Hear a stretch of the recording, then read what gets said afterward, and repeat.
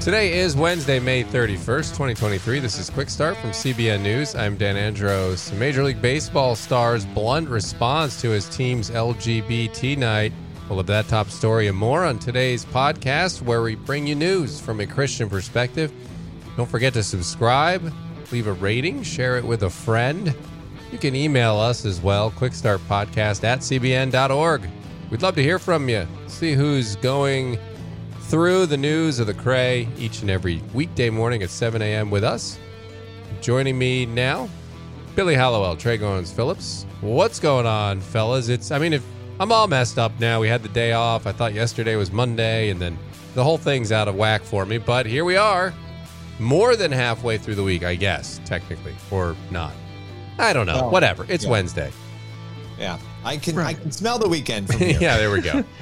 Well, yesterday was America's Monday this week. So Wednesday's a good day, good hump day, midway through. Yes, indeed. And we have a lot to get to, as always, on the podcast, on the focus story. Billy, this Missouri nun story is just odd.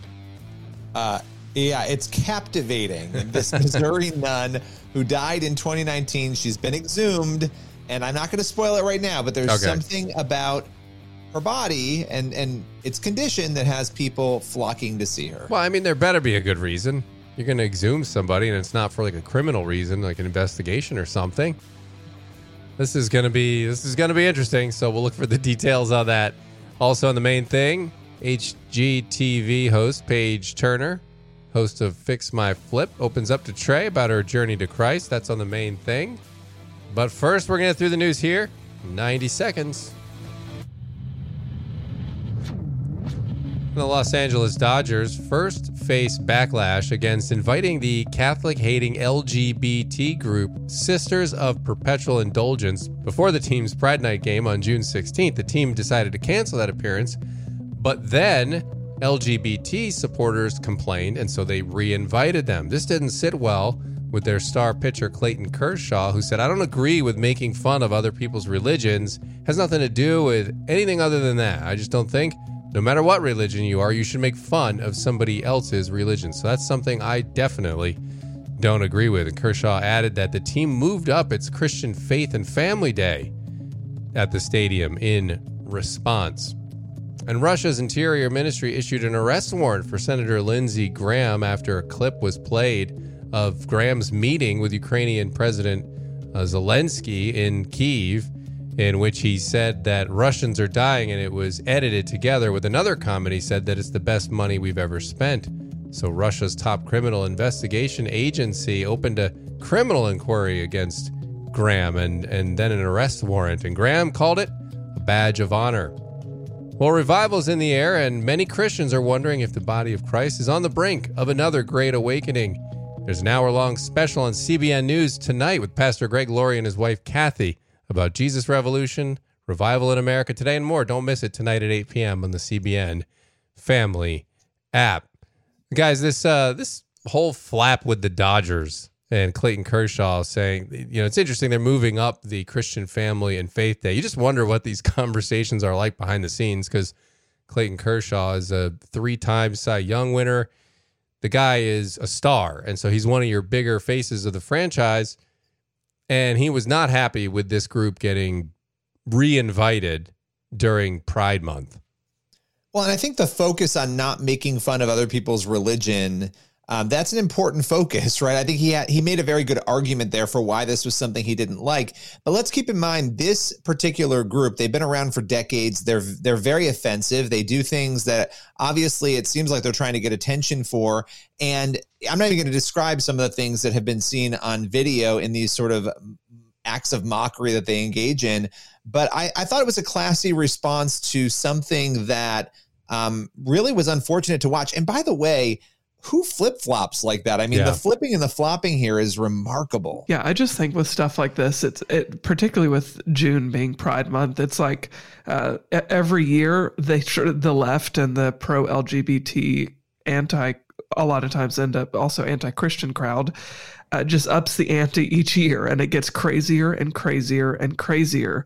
And it's just like it's chipping away and maybe hoping that people won't notice that it's getting increasingly radical every year. But it seems like it's reached kind of a fever pitch this year with Target and Bud Light and this Dodgers scenario. Like everything is kind of reaching, I think, a tipping point. So it's interesting to see how all of this is kind of blowing up. Yeah, you wonder how people are receiving that, because on the flip side, if you misgender someone these days, you get ostracized and you get you get read the riot act and everything else, and yet here you have something like this and it's no big deal. They're getting apologies in the other direction. It's remarkable to watch this go down. I mean, we're being bullied. This nation is being bullied before our very eyes, and I think Billy and I mentioned this yesterday, bracing for Pride Month, where you get a whole month of celebrating pride, one of the deadly sins, and you're celebrating this for a whole month, and then meanwhile our veterans get a day. That seems kind of out of whack and out of proportion to me.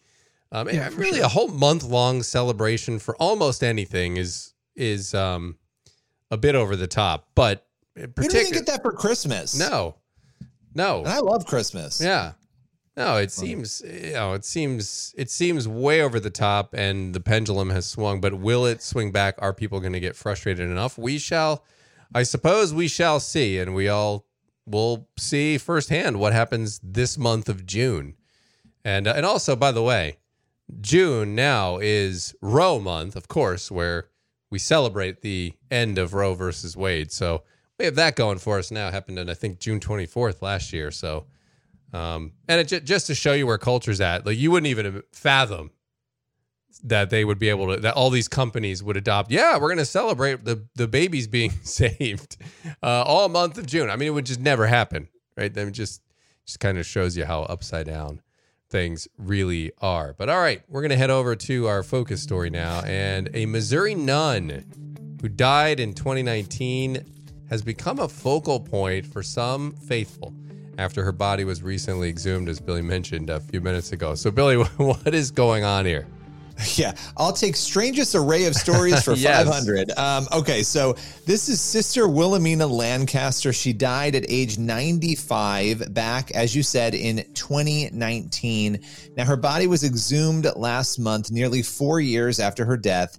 And, this is a very wild story. It's really rocketed across the media in recent days, because what was found when they removed her from her grave is that her body had barely decomposed at all. And what's so interesting about that is obviously 4 years have passed, right? And according to the nuns, they expected to find bones, mostly bones only, but yet here is this fully encapsulated body. And one of the details I found really interesting was that she was not embalmed. Right. So a lot of people, after they die, they're embalmed, and that preserves their body a little longer. And she was placed in a simple wooden casket. And so that has added a lot of intrigue to this. And we have seen thousands of people flocking to Gower, Missouri, this small town in Missouri where her body is laid out in the chapel there. And so you've got thousands of people in the last few days going there to Queen of Apostles, the Benedictines of Mary, Queen of Apostles, the chapel there. And, it's interesting because this particular story spread not because these nuns went out and said, look, her body was preserved. They had actually sent an email, apparently a private email, about this discovery after they exhumed her body. And the reason, just so this is clear, that her body was exhumed was because they were adding an additional shrine. They were building, and they were going to relocate the body. So this was an accidental discovery. They didn't go and exhume her because they thought she, was intact. They took her out to move her, found this, wrote an email about it, and apparently somebody leaked that email. So this private sort of conversation became public. It went viral, and now the nuns are really leading into this. They put out a statement saying, God works in mysterious ways, and we embrace his new plan for us, as the entire world is sort of curious about what in the world is going on with this particular nun. So what are the people who are excited about this? What are they saying? So, a lot of people are being interviewed by local media. They're saying all sorts of different things. There was one woman, Rita Kospalich, and she lives out in Missouri. She said she felt the Lord while she was visiting the body. She said, it just felt like the presence of God was there. As soon as I went into the monastery, it's a true miracle. I really think that God works in strange ways with miracles. And that seems to be the general sense. I mean, look, it's hard to get people to do anything, to get thousands of people a day to show up, to go and visit. And by the way, all the photos of this, you see people gathered around her body, touching her, and she's, just laying there as though she were still in her casket out in the open. It's very interesting to see, but a lot of people really excited, feeling like their faith is being built by this moment. Very interesting. What are some of the critics? I'm assuming there's critics on this. What are they saying? Oh, yeah, there are critics. And there are also people just explaining, one of those people is Dr. Rebecca George. She's an anthropology professor at Western Carolina University in North Carolina. She said the state of the body is typical in light of the coffin and the clothing that the nun wore during her burial. So she was not shocked at all by this. She talked about decreased oxygen flow, that there's a cooler climate because I guess there's clay around, in the ground, and that could have absolutely slowed the decomposition down. And she said, look, the public rarely sees a human body at this stage of decomposition. So, what are you really comparing this to, right? You don't normally know. And there were others too. Dr. Nicholas Paslacqua, who's also an associate professor and a director of forensic anthropology at the same university. He agreed, and he said it takes 5 years, in his view, for a body to decompose into skeletal form. So that's what the other side is saying about this. Very, very interesting indeed. And I gotta say, going through this and hearing these details for the first time as you present them, Billy, I'm not 100% sure how to respond to that. I mean, I think if God were doing some sort of miracle here, I think it would just be something you'd want to take in. And as many people are believing that's what it is. But then the other side of me says, I don't see the purpose in that. But I'm not God either. So I don't know. I mean, what's your guys' reaction on this? Oh, I think it's an interesting story. Look, I think that there's no one way of telling for certain. Is this a miracle? Is this just something that happens based on the scientific development or decomposition of a human body? And there's no real way of parsing that out. But I think if people are being encouraged, if people are re-examining their faith, like you were mentioning, Billy, because of seeing something like this, I think that's where the celebration is worth having, right? Because as Christians, anything that'll point you further to Christ, or anything that'll cause you to have a deeper relationship with the Lord, that's a great thing, right? I think God uses all kinds of interesting things, interesting phenomena, some miraculous, some just normal, everyday routine things. God can use anything to change somebody's life, and if God is using this to draw people closer to Him, then that's a win ultimately. Yeah, I wanted to throw out one more thing about this, because what you just said is very interesting, Trey. One of the reports claimed that the coffin actually had a crack in it. And I thought this was interesting because they talked about decreased oxygen flow and all of that. But apparently there was mold growing inside the coffin, or on top of the coffin, with that crack in the coffin, sort of called into question some of what the anthropologists were saying, right? If that is true, well, that's really bizarre to me. I don't know. So it makes you wonder, to your point, Dan, what is the purpose of this? But also, Trey, to your point, God does all sorts of interesting things. We see it throughout Scripture to point us, or to make us question even. Yeah, absolutely. And I think the thing we can take away here, as I think you were mentioning, Trey, if it calls us to reflect and draw our attention towards God, and just in any way, shape, or form, wherever you might be currently in your faith walk, then we can take that as a good thing, regardless of how and what or why this particular thing actually happens. So, but it's an interesting one nonetheless, and I appreciate you breaking it down, Billy. And if people want to read more about that, they can just head over to faithwire.com. All right, we're going to head over to the main thing now. HGTV host Paige Turner, host of Fix My Flip, opened up to Trey about her journey to Christ, what motivates her to invest her own money to help people fix their houses, and why she describes herself as a warrior for Jesus. That conversation is today's main thing. Paige Turner, thank you so much for being back here with us. It's been a while. You are the host of Fix My Flip, and season 2 is out now. How are you feeling about that? Well, I'm so humbled because to get a season two, people get into season three, season four, but to get a season two, I think that's like the sweet space of life. Like, wow, people got it. It meant something to them and they want to see it again. So I'm happy, but I'm very humbled at the same time. Did you ever imagine in your career when you first started working on homes and then you started doing renovation work, did you imagine that your story and the work that you do would actually be documented on a television show? You know what? Because I watched HGTV back then, before it was a thought. But at that time, probably not. But as I got older and my kids got older and I became an empty nester, I was like, well, why not me? Why not? I think I have something to offer. And I'm really, I'm real big on, reach one, teach one. And so why not? So not Yeah. at the beginning though, not at the beginning of my career, but towards the, middle, I was like, let's do this. Something that I think is so fascinating and really encouraging about your show, Fix My Flip, is that you, one, invest your own money a lot of times, right? You end up actually investing. You've got your own stake in these renovation projects, but two, you're coming along and helping people who are stuck themselves, who are thinking, I'm in way over my head. I don't know how I'm ever gonna get to the end. They can't see the forest for the trees. Why is that something that you're particularly passionate about? Because that's a difficult thing to come in midway through a project and help someone else finish. Wow, that's such a beautiful question because I think that it speaks to where we can find our lives sometimes in a stuck place. And I've been in a stuck place before. In the beginning of my career, I didn't have a mentor. I just needed a helping hand, just somebody to show me the way, just a bridge to get across. I've dug holes for myself, that I'm like, I just need help. That's what surrender is, though, right? Like, I just need help and I'm willing to do the work. I just don't know how. And I think a lot of my nature is to teach. I'm an open book, so I'm transparent.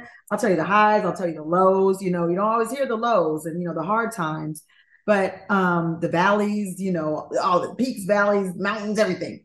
And for me, it's important, I know it's part of my purpose to give back, to be transparent, and to simply say that if I can do this, you can do it too. The only difference between us, perhaps, is our prayer life, our faith life, and actually doing the work. God moves with movers. I tell people that all the time. Once he sees you kicking in, which is faith, he'll start moving with you. Okay, let's go. I see you're in this to win it. So here we go. You didn't grow up in a Christian home. It was years later when you found your own faith. Tell us a little bit about that journey of how you discovered the Lord. Oh gosh, it's so funny. I mean now, but my mother, who's a consummate feminist, and became agnostic on her journey.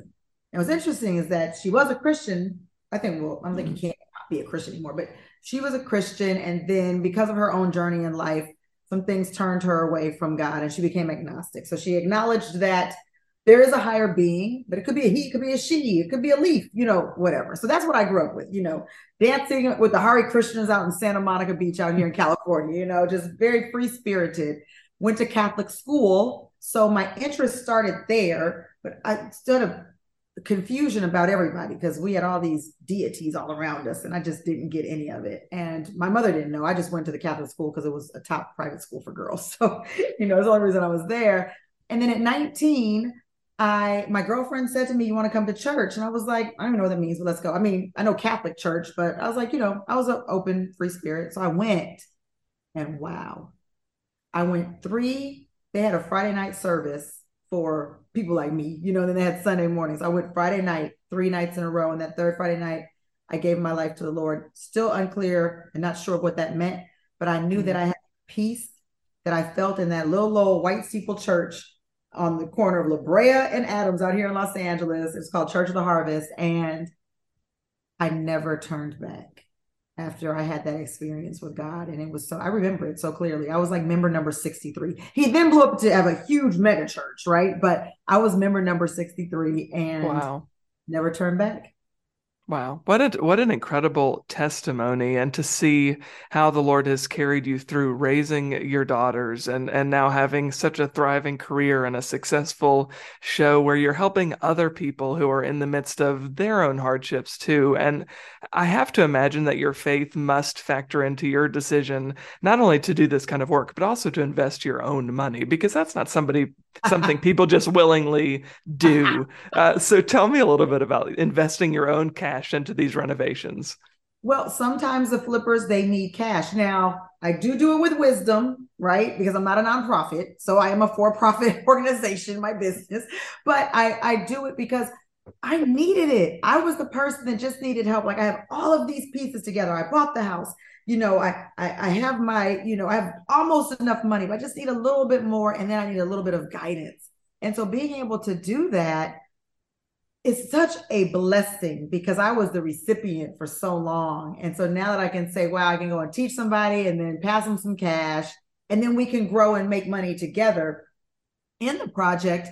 I think that's the real win. I mean, yeah, we have the reveal, we have the demo, you're going to get TV. But for me, like that's my heartbeat, especially when you connect with somebody like our first episode was with Allison and Juan. And a lot of people were really hard on Allison in that episode, and she loves Jesus. Okay, off camera, we talk about Jesus the whole time. But when I first got there, she was really hard to deal with. Somebody said she was a chore to watch. She was in real life. She was a little entitled acting and a know-it-all. So I just had to, keep taking those fiery darts, what I'm saying? Like, okay. And that was real life. We were on camera, but I was like, she's really hard to handle. But you know what? When we were done with that scene, I took her outside and I said, can I talk to you? I said, I know we just met like yesterday. And, cameras are all around. So I know it's really, that's already intimidating enough, especially when you've never, done any kind of camera work. And I said, what else is going on? Because you are really upset. And it couldn't be toward me because you invited me here. She broke down and cried. And we prayed right there on that sidewalk in front of all the people that have their own beliefs. We prayed right there. And I said, and after we prayed, I said, now get it together so you don't look crazy on national TV anymore. and let's go back in. But she was having so many things that had nothing to do with the show that she had been carrying for years, and right there, it just broke because of prayer. And because she was willing to yield, to trust the Holy Spirit was in me. And I noticed that she would. I was like, she will. I just need to talk to her. Like her mom was not talking to her like this. I need to talk to her in her spirit language right now. Yeah. And what a ministry that is, right? That the Lord has taken something that's to entertain people and also obviously to help you make a living and to help other people, but also he's using it as a ministry. What a touching story that is. How do you see yourself just kind of stepping into ministry as you're doing this show? Well, you think you're just doing a TV show. I said, Lord, it never ends. I just want to do a TV show. And here I am. I'm praying for the permit man. And I'm praying for, episode 8. I can't tell you too much about it, Trey, but episode 8 is one of the most moving human situations I've been in off the screen and on television. I can tell you this part. The flippers ended up having to fight for their lives, literally. And nothing on TV. And yeah, we have a TV show to make, but it became a personal, I had to carry this through, because real life was happening. And the whole episode is just an emotional mess, but I would call off camera and pray for them as well for what they were going through, which on camera, you'll find out what they're going through. And it was rough because I'm on a very secular platform, but you can watch any interview I do. I still have the same language. I hope that people can see that I carry that spirit with me where I'm here to help, Yeah. Jesus knew how to navigate through the waters and through the people. And, I think what we're sometimes taught in church is that it's all these holy rollers that he was rolling with. But I can only think like, God, I think Jesus was down here really with some tough people, talking smack. Can you imagine trying to just move through the crowd and you have all these naysayers in your ear and you want to fight, but you can't, you know what I'm saying? So, I take it, I'm so blessed to be able to carry that opportunity to be able to minister somebody else on or off camera. All right, Trey, thanks for that conversation there. Appreciate it. That's going to leave us with time here for one last thing. We're going to look at Galatians 6, verse 7. Do not be deceived. God is not mocked. For whatever one sows, that he will also reap. And guys, I just can't help but think of that verse as we're watching this group being celebrated and re-invited and apologized to, that essentially wants to mock faith in God. And it's disturbing that culture is celebrating this stuff. Yeah, I don't know how we went from, everyone's entitled to their own opinion and to do whatever they want behind closed doors to, hey, we're going to do this openly and then celebrate it and then give an award to the people who do it. I mean, that is the shocking part. Yeah, no, I think the gloves are off, and our culture has gone so far past the standard of what's acceptable that it's hard to even articulate what is acceptable in our culture right now. But we have to stand firm for truth, and Scripture reminds us of that all the time. Yeah, and also, God not being mocked is another reminder that look, we need to be praying for these people that are so lost that they're doing this, because they are standing directly in the crosshairs, and that's not a good spot for them. Not a good spot for anybody who turns their back on God and tries to mock God. So it's not going to work out for you. So we need to be praying for them as well. We were just talking recently on the pod about praying for our enemies, so we got to do that too. All right, Lord willing, and that creek don't rise, we shall return tomorrow with more. God bless. See you then.